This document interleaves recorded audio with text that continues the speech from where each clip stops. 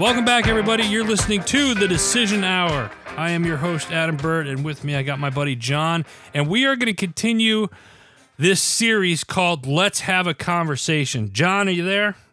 I am right here, Adam. How are you doing today? I'm good, my friend. I'm good. So we started talking offline, and we realized, holy crap, we haven't hit the record button yet. We often tend to do that. We have to remind ourselves, hey, we should hit that little red button and get going on this. So this episode today is called Wing It. And I say that because we keep coming up with more and more topics. The more and more we dive into this series of Let's Have a Conversation. And it initially started, John and I have been talking about this for, I don't know, the latter part of about 6 months. Or maybe longer.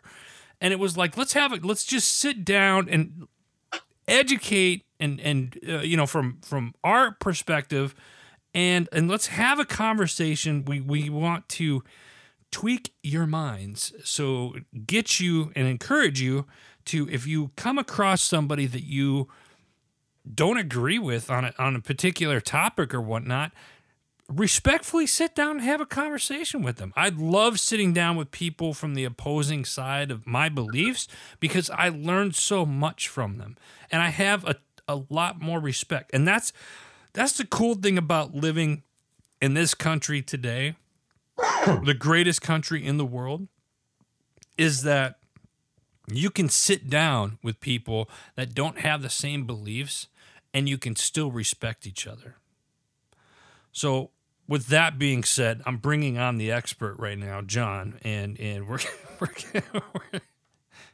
I'm only the expert maybe on one or two things, and actually I claim no expertise. But what I do claim, and I want to bring back our as a great intro, but I do want to kind of bring it back for folks that have listened to the other podcasts we've done in this series. Of why are we doing this? Yeah. And the bottom line is you and I have been talking, and we just thought about the fact that, hey, look, we don't like what's direction our country's going in. We don't like what is going on in our country. How did we get here? And geez, we need to get back to our founding principles because we departed a long way from it. Right. And we thought about, well, what can we do to help people to arm themselves and encourage people to be inspired to go out and get involved in some capacity. Yeah. So, and the big thing with that is you got to get involved. It starts there locally at your local level, right? And 100%. We talked about that last episode, which was solutions. So local politics is fundamental. Local involvement in your town or your county or your city is fundamental. And it was fundamental to our idea of government as it was initially conceived, and remains so for a very, very long time, until somehow, of course, depending on when you want to say it began, but let's say it started under FDR with the New Deal. Let's just say that is where it began, where the administrative state began to grow. And then over the decades, we've gotten to the situation where we are now, where we have an administrative state that is so large, encompassing about 20 million or so citizens between state and federal, over 50% of the GDP that it is responsible for, and is able to act in its own interest. It's become a thing, a thing with some sort of weird collective will that wants to protect itself. And it's this administrative state which has not been elected. It does not include the separations of power. We talked about agencies, from the IRS to the EPA and others, who have both, they make the rules, legislative, they enforce the rules, executive, and oh, by the way, if you have an issue with any of those policies, they are also the adjudicator. So they have all three branches of government right in those agencies. And that's the administrative state that we're talking about that is beginning to take over. So the idea of local decentralized government is fundamental. Yeah. So now we were just talking before we came on about another fundamental idea, and that is the idea of absolute truth. Now, why is this important? Why do I believe the idea of absolute truth is important to our nation? Well, I'll tell you what, let's start with that quote that I read earlier here. It's from Audacity of Hope by Barack Obama. So it's a book he wrote a few years ago, but in it, he says something that's very telling. This is the quote, implicit in the very idea of ordered liberty is a rejection of absolute truth, the infallibility of any idea or any ideology. Stop quote. Now, it kind of seems harmless enough, but think about that again. Implicit in the very idea of ordered liberty is a rejection of absolute truth. Now compare that to our founding document, the Declaration, where we say we hold these truths to be self-evident, where we reference nature and nature's God. So it's an issue. Go ahead. You've got a look on your face. So no, I'm gonna ask. So the quote that you just read from Barack Obama's book, is it contradicting then what our founding principles of this country were founded on? Yeah. So and we can take this a little bit further, because I've been reading some stuff this week that was and I watched some lectures and stuff that really helped these ideas to gel. Had a conversation with a good buddy of mine, Charlie Carlberg, who is an extremely just world-class thinker. He's an Episcopal minister down in South Carolina.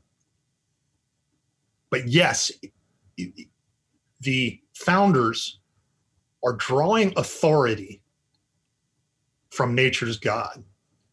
They are saying that there are certain truths that they find to be self-evident. In other words, they exist in nature. Nobody has to make them up.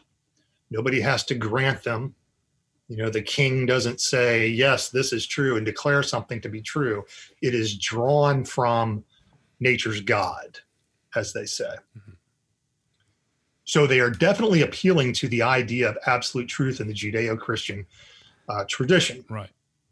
Now, you can look for absolute truth in non-Judeo-Christian philosophies, like Plato as an example. Well, which Barack Obama was not a practicing non-Judeo-Christian. Right. And regardless, I mean, we've got a lot of people that claim to be, Catholics. Yeah, no, and that's completely. I think the fact of the matter, though, is that what he had said contradicts what the founding principles are of this country. And to me, I hear that, and it's like, okay, is he? So it's almost like. It seems like he's almost like hurting or trying to manipulate people to think that it's better to have somebody in control, so you can have the freedoms that you want. Does that make sense? Okay, it does make sense, and and here's why it makes sense. Here's why it makes sense. That let me explain my understanding. Okay, and here's why absolute truth, in my view, is so important. Absolute truth is the only thing that ultimately acts as a restraint on power. Absolute truth restrains power. In other words, Adam, if you and I are just living our lives, and I say, hey, stealing is wrong. And you say, well, I don't necessarily agree with it. I think stealing's good to go. If finders keepers or something. And then we start to explore why we hold those ideas. And this is why I keep telling folks you need to be able to govern yourself and educate yourself on why you hold your beliefs, so that when you engage other people, you can articulate them in a way that is clear. But if we start to peel back the onion on why you think that stealing is good to go, and I think stealing is wrong, we ultimately run up against some sort of fundamental, absolute standard of truth. Right. And I don't mean to get too academic on this. I really don't. And not that I'm really capable of getting that academic. There's lots of people I know who could absolutely crush me in terms of academic knowledge and their ability. But the important concept is that absolute truth is absolutely important. And one of the reasons it is so important, beyond the fact that the founders drew on it as for a concept of natural unalienable rights that are derived from nature's God, divine providence, the judge of the world, and there's one other reference they use for God. But the big deal is that absolute truth is a restraint on power. Morality, if not rooted in some sort of absolute truth, has no authority and is only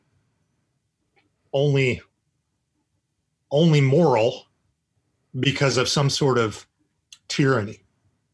So let's say that I said, well, stealing's wrong, and you say, well, I think stealing is good to go, and we have started to have this discussion, and you say, well, why do you think that stealing is wrong? And I tell you, because I said so. Right. Now, between you and me, that might not be a big deal, but now let's say that I am in some position of power. Let's say that I'm the president of the United States or a senator or something like that. Now, all of a sudden, I have some sort of power. Now, morality based on power is really just tyranny. Right. Morality, but now if I say, well, I believe that stealing is wrong because maybe I referenced the 10 Commandments, and I said, well, God says in as one of his commandments that you're not going to steal. And you say, okay, but I don't believe in the 10 Commandments. And like, well, let's talk about that a little bit further then, and just say we have to have some sort of standard that we can measure ourselves against for morality. We're talking about the Judeo-Christian tradition here that our country is founded on in terms of its laws and the ideas that where our ideas come from. They're firmly rooted in that. And so we're always appealing to the idea of God as absolute truth. That's our measuring stick. That's the thing that we look to as our standard. And I might end my argument by saying, well, because we're talking about the Judeo-Christian tradition, God says that stealing is forbidden. And if God values it, then I should value it. If God values it, that would be something that I would put my stake in the ground and say, that is something solid in this world that I can hang on to, is that God values this moral principle of not stealing. And then as a person who is completely imperfect, I would look at God's direction and I would say, well, if God values it, I should probably value it. And this gets back to something that you said when we first started this discussion. You said, if you followed the 10 Commandments to the best of your ability, you would never break any other law. Right? And I thought that was pretty insightful. And it's a great sort of simplified layman way to look at it. Look at all, you look at all of the laws on the books here in the United States, over 1 million of them, over 1 million. And we're not the only country that has laws. Every country has laws or certain rules or regulations that you have to abide by or whatnot. But if you, and this is for the Christians or people who believe in God, I'm not saying you necessarily have to go to church, but if you believe in God, if you believe that Jesus Christ died on the cross for our sins, if you're listening, if you follow the 10 Commandments, you will not break any of the laws that man has made throughout history. Now, I want to go back to something you said here just a minute ago, is because you were as we were transitioning into that. You'd said something about people coming in as like, okay, well, I don't believe in your law. I don't believe in your laws. And just recently, as of recently, it happened in. Actually, this happened down in Virginia. 11 men were arrested for armed robbery and stuff, and they said, we don't recognize your laws. We don't recognize your laws. And I want to take it. I guess the point I'm trying to make with this is when in the military, when we get deployed and we go to another country, whether we're at war with that country or not, there are certain rules that we have to abide by being in that country. Yeah. There are certain rules that we have to, out of respect for that country. Again, whether we're at war with that country or not, we had to respect certain beliefs because we were in their country. Yeah. So why shouldn't that follow for everybody that's here, whether you're in this country or you come to this country or not? Because I certainly don't see that happening. It's supposed to. It's supposed to. It is supposed to, and I would say that it certainly should. And if it's not, in those cases where it's not, you don't get to pick and choose. And let's take it back to our founding ideas. One of the things that we were founded on was equal protection under the law, equal application of law, rule of law. So, hey, no, we have a law against stealing here. Well, I don't recognize your law. Too bad, because it is the law of the lands, right. And we equally apply that law across the board, regardless, one, of whether or not you recognize the authority, because as an individual, you are sovereign and you have certain rights, but you don't have the right, to steal when we have made through our processes a law against it. And we are founded on the concept of the rule of those laws, right, and the equal application of those laws. And so I guess, not only should the government, because God knows it is happening nowadays, at least, but equal application has not always been perfect. It may not even still be anywhere near perfect. It may not even be acceptable, because we particularly see, political rivalries spilling over into the legal system and stuff. Giuliani just got disbarred, for making a case for his client. Stuff like, Trump getting kicked off all of the major social media Twitter, platforms, social media platforms, and stuff like those are just a couple of examples where the law is not being equally applied. I think a normal citizen that had some of those things happen may have some sort of recourse. But we're talking a lot about absolute truth, and I think I'm going to change the title of this episode to Absolute Truth. And in doing that, I can't help it. We mentioned social media and Trump getting kicked off. You think of now we have fact checkers. Yeah, and you want to talk about what's the opposite of absolute truth is when you get fact checked on social media, because we've never have had those in the past. Well, and usually what happens now is you get the little mark that says, "Oh, well, somebody checked this is false." That should raise a red flag to you immediately. I got something because I shared something from somebody else, and they said, "You're talking about COVID, so we're putting in these factual information about COVID." I have not shied away from my belief on what COVID is. Do I think it's a virus? Yes. Do I believe it's real? Absolutely. My wife's in the medical field. Do I think that you need it? If you choose not to get it, then you shouldn't be bombarded or harassed about it. And here's the other thing. When a government, here's absolute fact, is that if a government starts paying people to get a vaccination, that should be a red flag as well. Sorry, I had to throw that in there. Yeah, I 100% agree with that. And we talked a little bit about I think we were sort of discussing how this podcast, this series came about. And we were having a discussion about, at least in my view, where when we had questions about the 2020 election, about was it properly conducted, it was, in my mind, it was the complete suppression and censorship that took place in the wake of that. Right. That convinced me that there must be something there, because otherwise we would be reasonable and say, okay, let's take a look at this and just make sure we're good.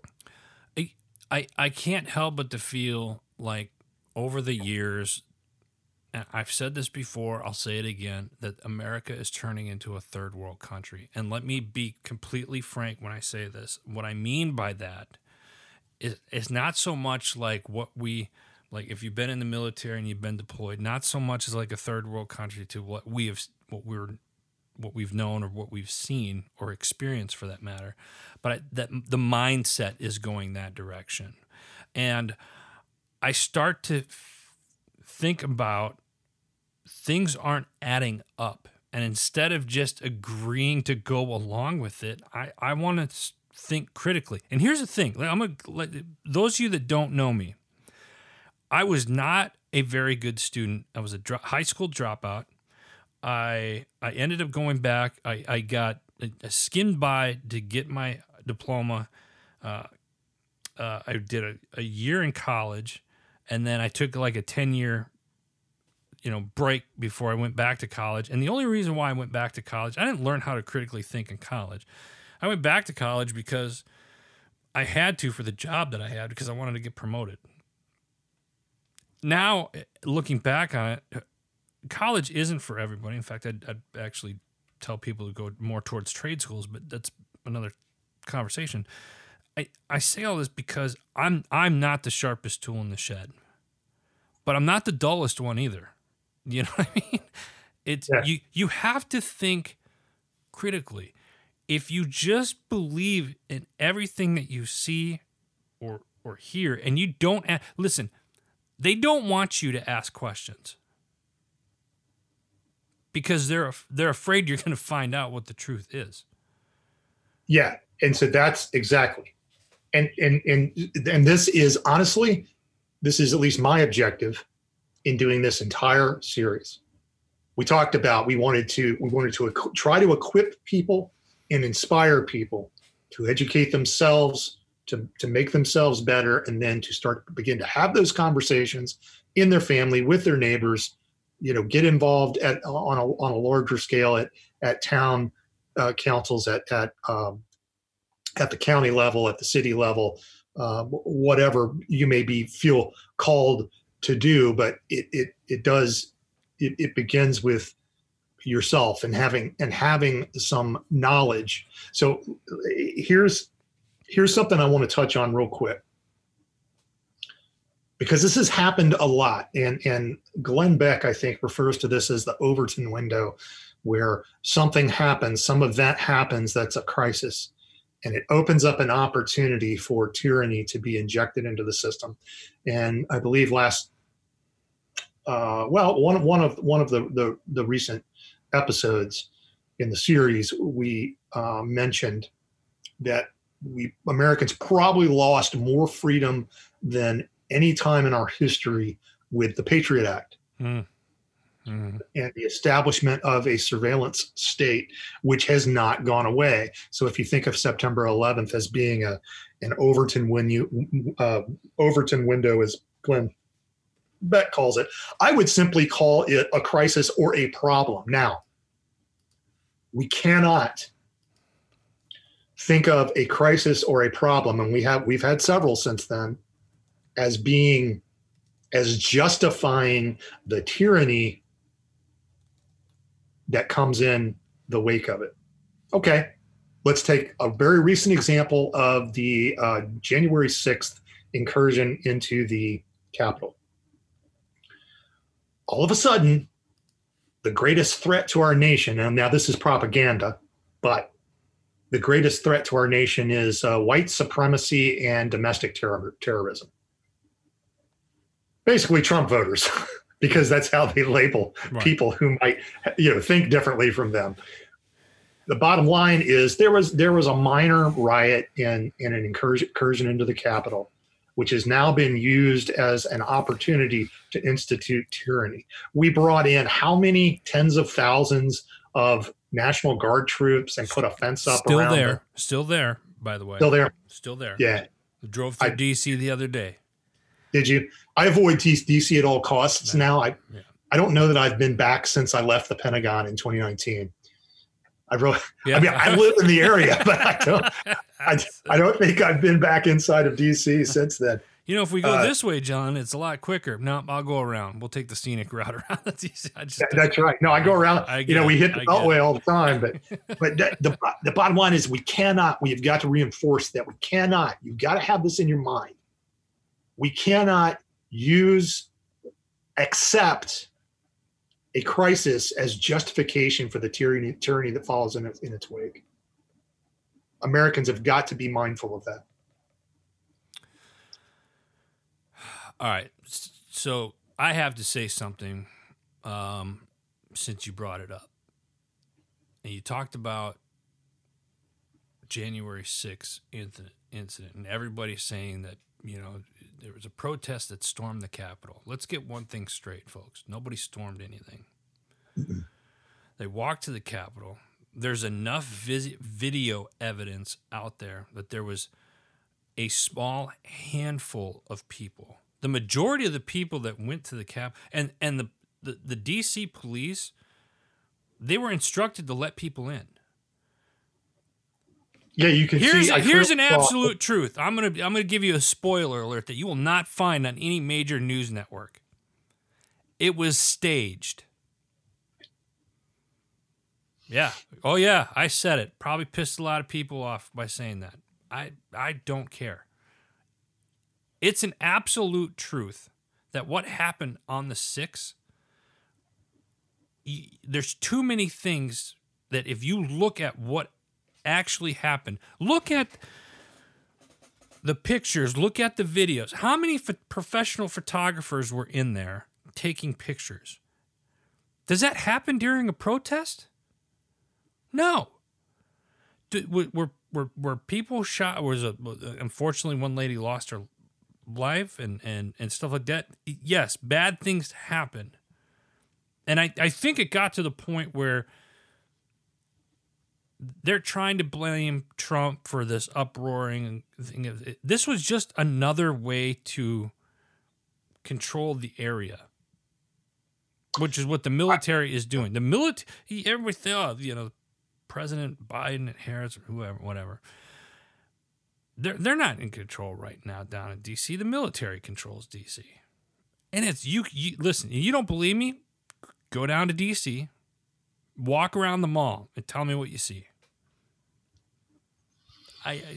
And by all means, send me pictures. Prove me wrong. Please. It is interesting because I personally, like I said, no kidding. We live, we could easily go to DC anytime we wanted to. Right. When I'm home, have not been there in a very long time now. But I did not because it's very quiet now. I did not realize that there were still troops in DC. Yeah. Well, one of a family friend of ours, he's in the Guard up here, and he's been stationed down there. And not once, but twice. He went down there, and he went down on a rotation. Actually had a rotation. Anyway, I say all that because the absolute truth. Here's another absolute truth. Now that you got me on my soapbox, I'm going to stay here for a minute. Sure. When you look at how many major news organizations are there, John? I have no idea. Let's say there's 10. 10. out of those 10, 8 of them, we'll say 8 belong to the same umbrella company. Yeah. So when you say, well, I saw it on CBS, MSNBC, NBC, ABC, and CNN, and they're all saying the same thing. The exact same thing. Why do you think that is? Well, yeah. So I can tell you it's not professional journalism. Right. Many of them are owned by the same organizations with the same ideology. 2, the whole thing is a huge echo chamber. I mean, you can switch from channel to channel to channel, and at the same time, they will be talking about the same thing with the same talking points. Things like John, wait, hold on. Let me interrupt you there for a minute. How could they do that though? Because they had the same source. No shit. Yeah. It's this. The reason why you guys believe what you believe, or why most people believe what they believe, those that just watch the news or the news source, you have to dig deeper. There's a saying, follow the money. Yeah. This is a prime example. Follow the money.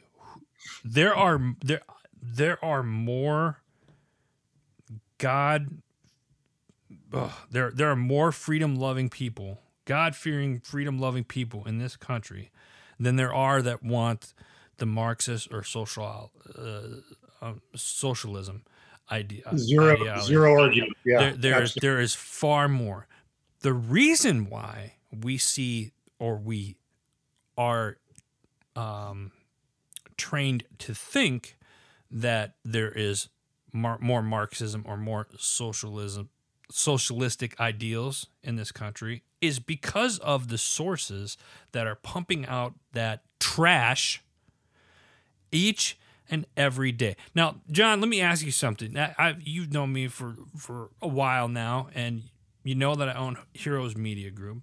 And if I was to try to psyop somebody, for an example, and those of you that don't understand that word, it's a psychological operation, right?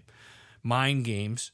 If I wanted to push a certain agenda, then I would create more and more platforms of medias, and then it'd be easy for me to push out a narrative. Here's the thing. This is going to be a shocker to many people. Adam is not a millionaire. So I don't have the financial means to do it. Yeah. But it starts with guys like myself and John, those of you that are listening. It starts with us. And a lot of people ask, well, what can I really do? 1, you're doing it. 1, you're listening to us. Thank you, by the way. But 2, share this. Share these episodes. Share this series. Let's have a conversation with people. Because the more people that listen to what we're talking about, more and more people will be more apt to sit down and have that conversation with people. And then we can start spreading our positive message, our belief on it. And I'm not saying our beliefs, whether we believe it's right or wrong. I'm not saying one that, that we're right and they're wrong and this, that, and the other. I'm not saying that. But what I am saying is that I agree with John. There is a problem in this country. John and I have been talking about it now. And what we're trying to do, or what we're asking you to do, is don't believe the shit you watch, the shit you read, or even the shit you listen to. Get several sources, put it together, and come up with your own conclusion with it. Ask questions. The most dangerous thing to the government is people who ask questions. 100%. Alexander Solzhenitsyn wrote the Gulag Archipelago, which is arguably responsible for bringing down the Soviet Union because it exposed the tactics and whatnot that happened there. And one of the things that he says is that it takes one person to not lie to bring down a tyranny. Now, you might end up in a freaking mass grave. Yeah. But, the one person who stands up, who refuses to go along with the sham, that's the person who inspires the guy next to him. That's the guy who inspires the lady standing behind him to use their strength of character and to stand up for something bigger than themselves. And that really ultimately is what our objective is with this audience and with this this particular series, is to have you examine your beliefs and then inspire you to have the strength and the cojones to stand up in some capacity to what is going on in our country, which I'll just refer to that as the lie. And there's a lot of lies. Yeah. A lot of lies. And this is not a conspiracy theory. It's just watch any press conference. Yeah. There's a lot of lying going on. This is absolute truth that we're telling you. But yes, we have got to understand that there is such a thing as absolute truth. Yeah. We've got to be able to, I've been saying it for years, for many years now, and I'm going to put it a different way. But what I used to say was I'm talking about what I would call normal Americans who believe in things like freedom and liberty and treating people equally, treating people consistent with the content of their character and not the color of their skin. Those sorts of American values, right? I've been saying it for years that we have got to force the so-called progressives, the so-called liberals, and I hate that they get to use those words because, I consider myself to be a liberal. I am a classic liberal because I believe in unalienable rights that are God-given, that I do not have to receive permission from the government for. That is liberalism. What we are actually seeing in the so-called progressive movement that's been happening since, I don't know, whether you want to say it's the 40s, you want to say it's 65 or whatnot, it's actually a regression to authoritarianism. Just look at what's happened most recently as examples of that. But we have got to develop a clear understanding of our own beliefs, a clear understanding of the opposition's beliefs, and we need to force them to say what they are saying. Force them to say what they are really saying. So I'll say that one more time because I know it's a little bit of a tongue twister. Force the opposition to say what they actually mean. And then the only way you can do that is to have a conversation with them. And they say, hey, look, we want to make, and then this is a real life example, and it happens to be based on race, but hell, a lot's based on race now. But okay, as you know, Stacy, my wife, works at the University of Maryland, and she's an education teacher. I believe it doesn't matter. One of the counties that she works with was trying to increase the diversity in their teacher population, which is fine. It's that's a noble goal. To say, we'd really like to get some more perspectives and things in here. Yeah. That's fine. But they put out a notice for a job fair. And I don't remember the exact language, but they were only interested, and made it very clear, in talking to people of color. In other words, white people need not apply. So, and what I was like, they are not saying what they're really saying. Because they know that it's wrong, because these are not stupid people. These are not even immoral people. These are people who actually probably have pretty good hearts and are pretty decent people, but they've got this weird thing where they know they've got to do, they've got to try to adjust for race for whatever weird philosophical reason. They understand that it's racist. They ultimately know that. But when they say white people need not apply, They can't use those words. We need to force them So we're to use the words. we're repeating history. Oh, Just in just in a different yeah.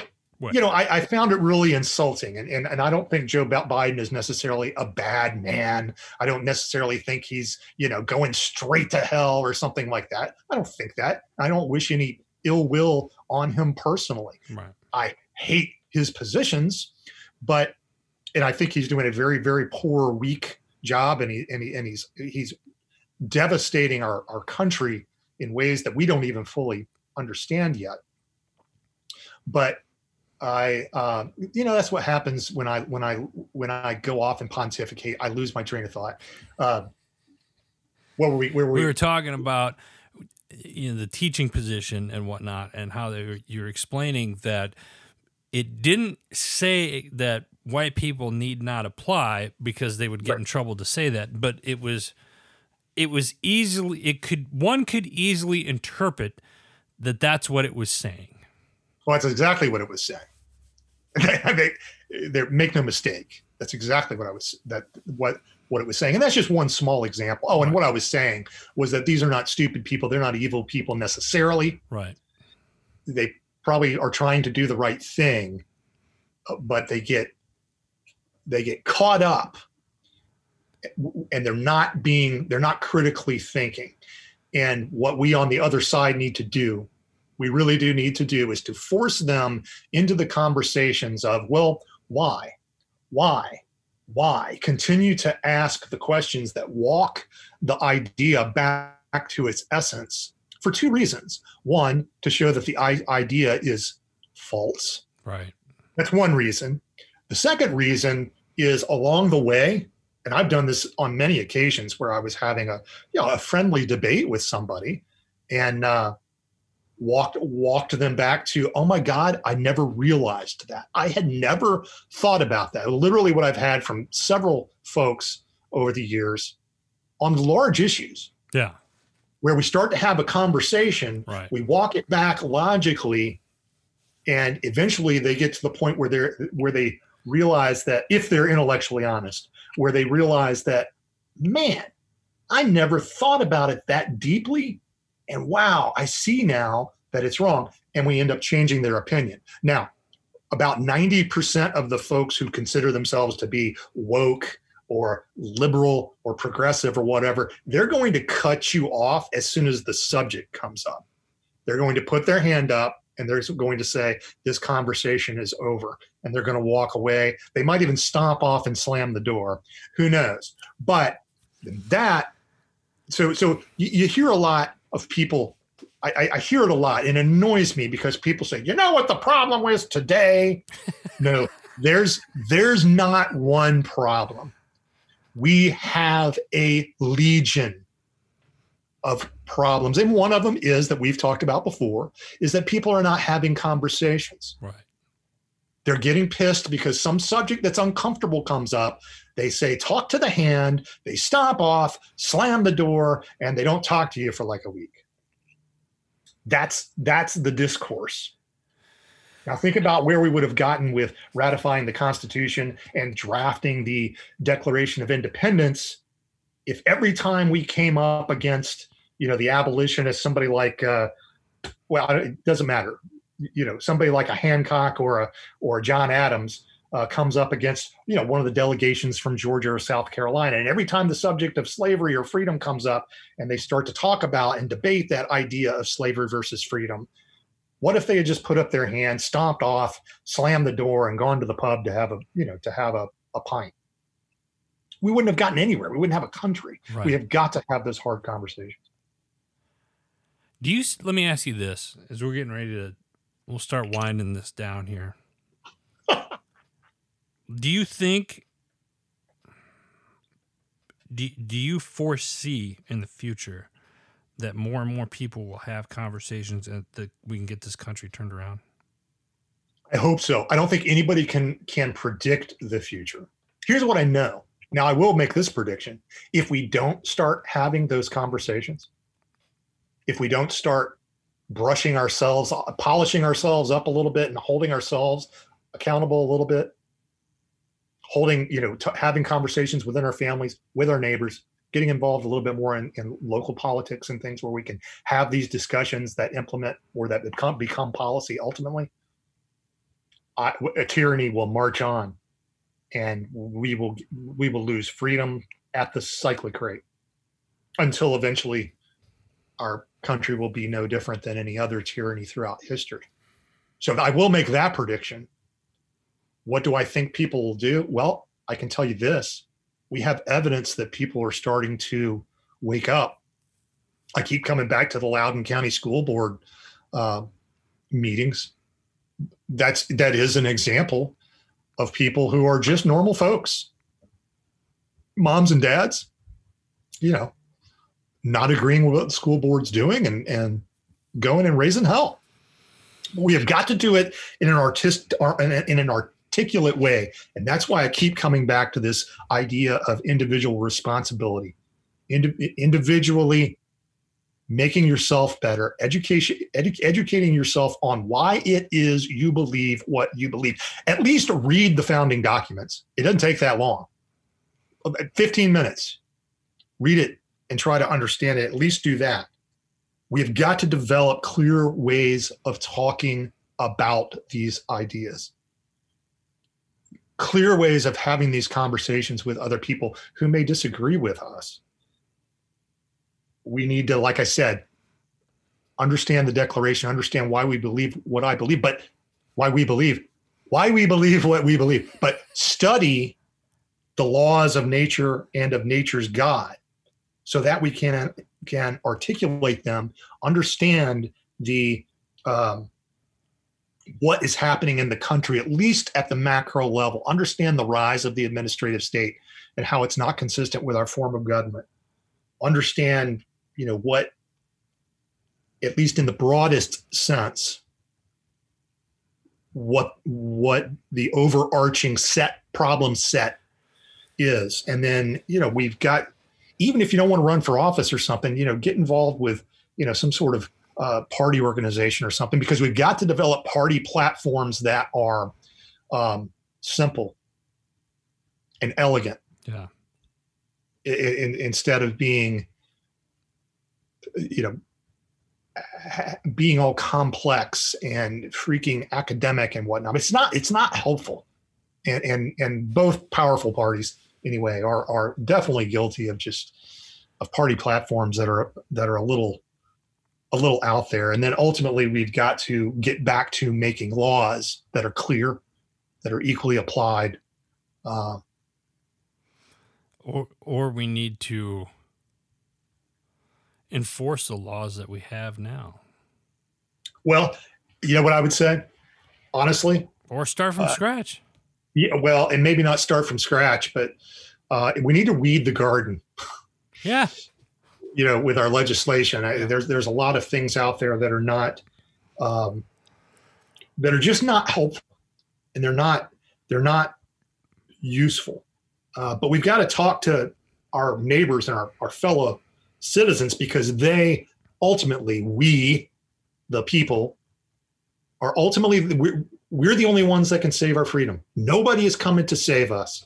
I tell you what, Adam, when it was a stark day, and I had been in the military for a while, and had already actually went to Kosovo and was involved in that conflict. But when we rolled into Iraq in 2003, I'm here to tell you, that first month or so, that was a new freaking ball game. And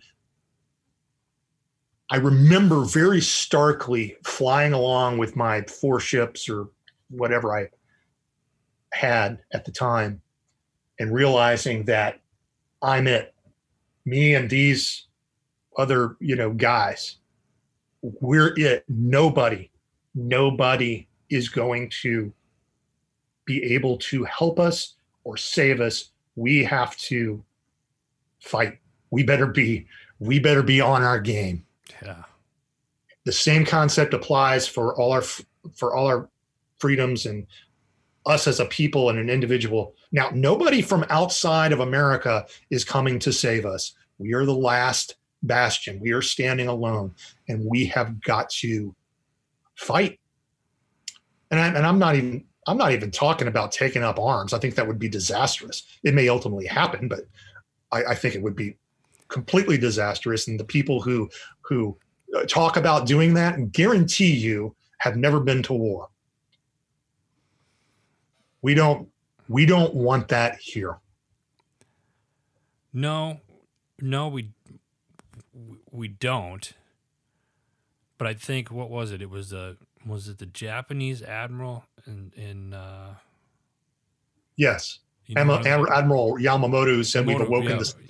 Yeah. Like anybody would be foolish to attack the mainland of the United States because behind every blade of grass is a rifle. And I'm paraphrasing, of course, but that's ultimately that's credit to our Second Amendment.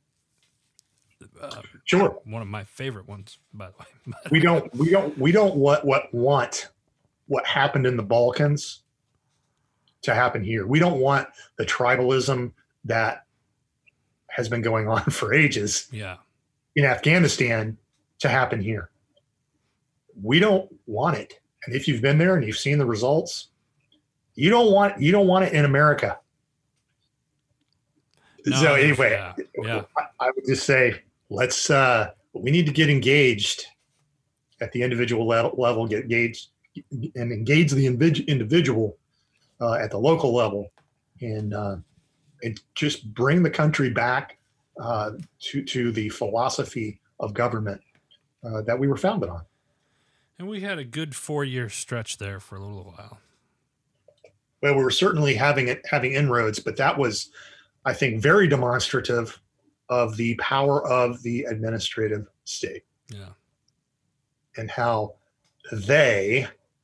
all those people and organizations that make up the administrative state, they were able to really frustrate some of Trump's ideas, which I thought were pretty noble. Yeah, I look at his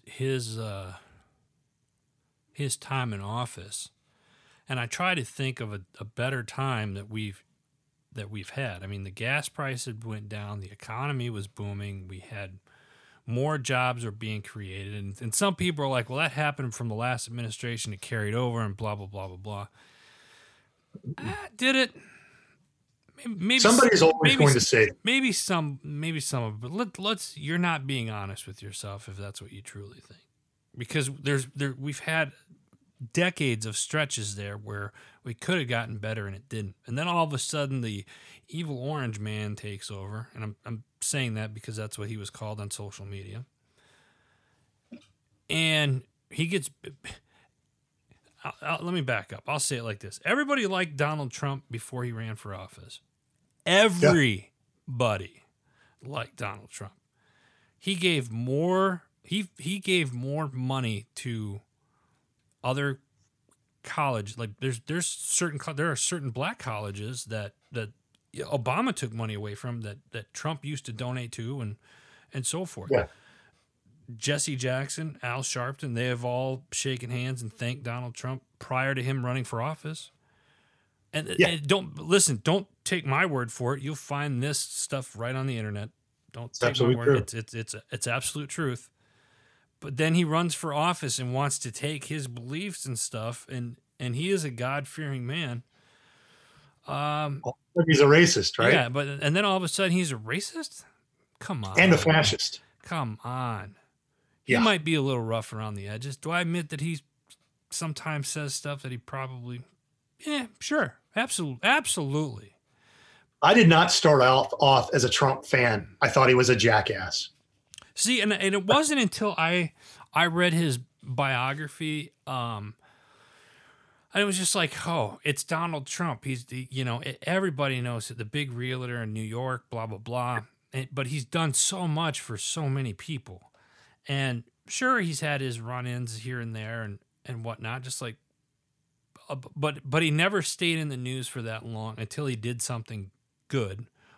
Or bad for that matter. And then as soon as he ran for office, everybody that was taking money from him as a civilian, Yeah.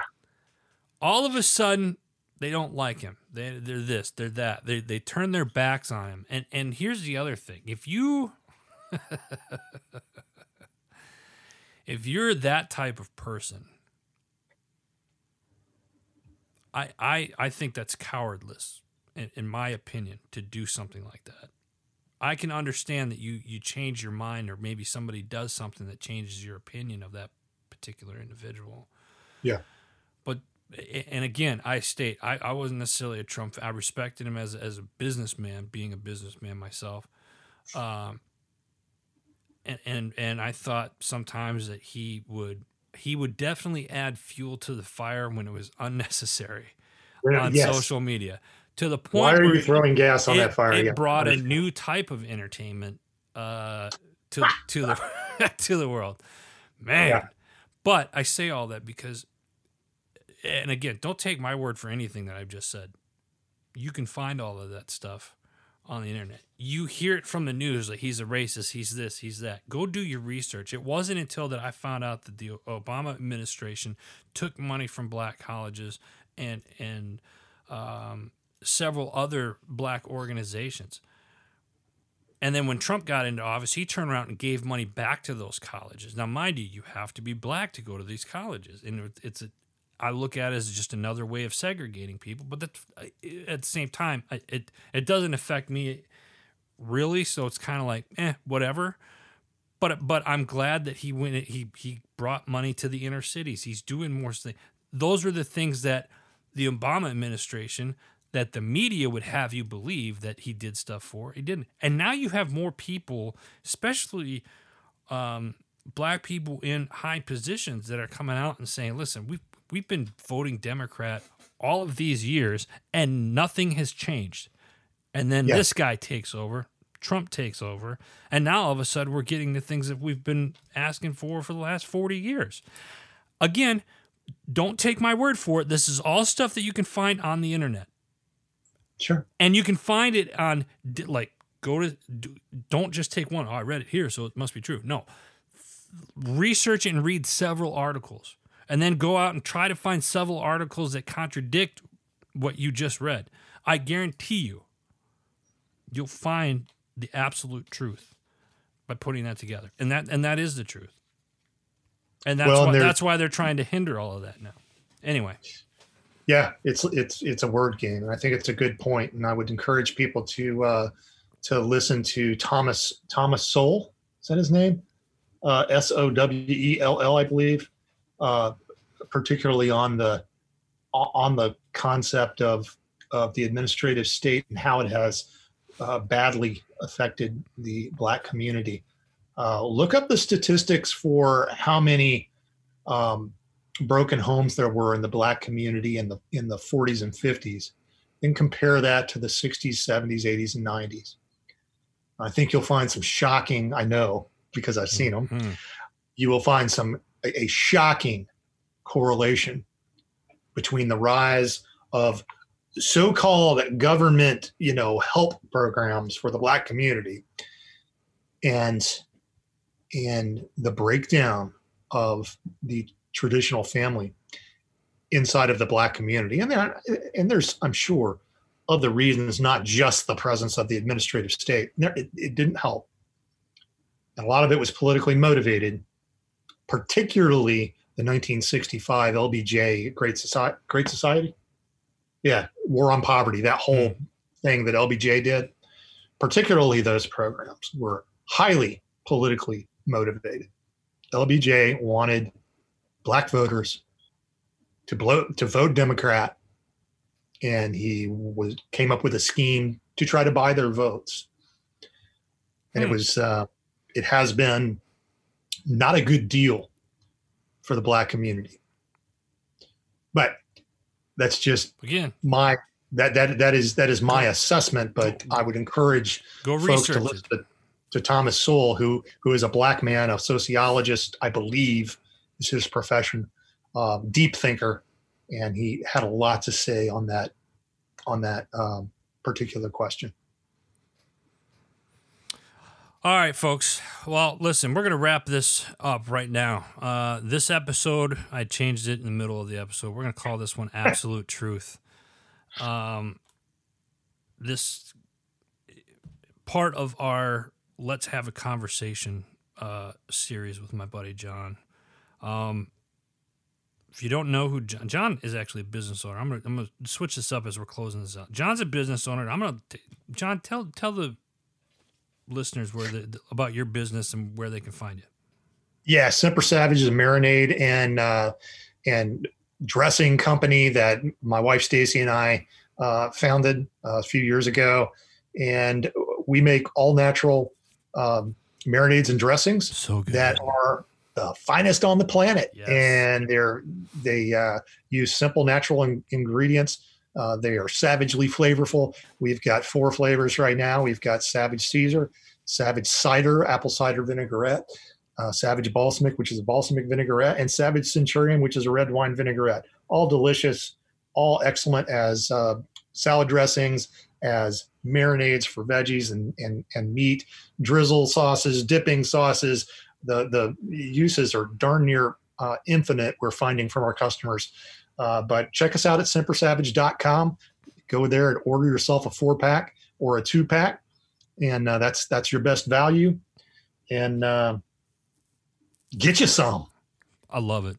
We have a bunch of it in our house, and we use it at least 3 nights a week in this house.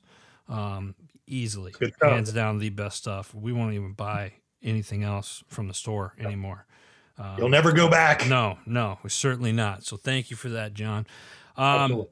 Folks, that is all the time that we have. And so make sure you check out Semper Savage. Also, go give a listen and a shout out to our parent company, Heroes Media Group. You can check out the website, heroesmediagroup.com. Until next time, you've been listening to The Decision Hour.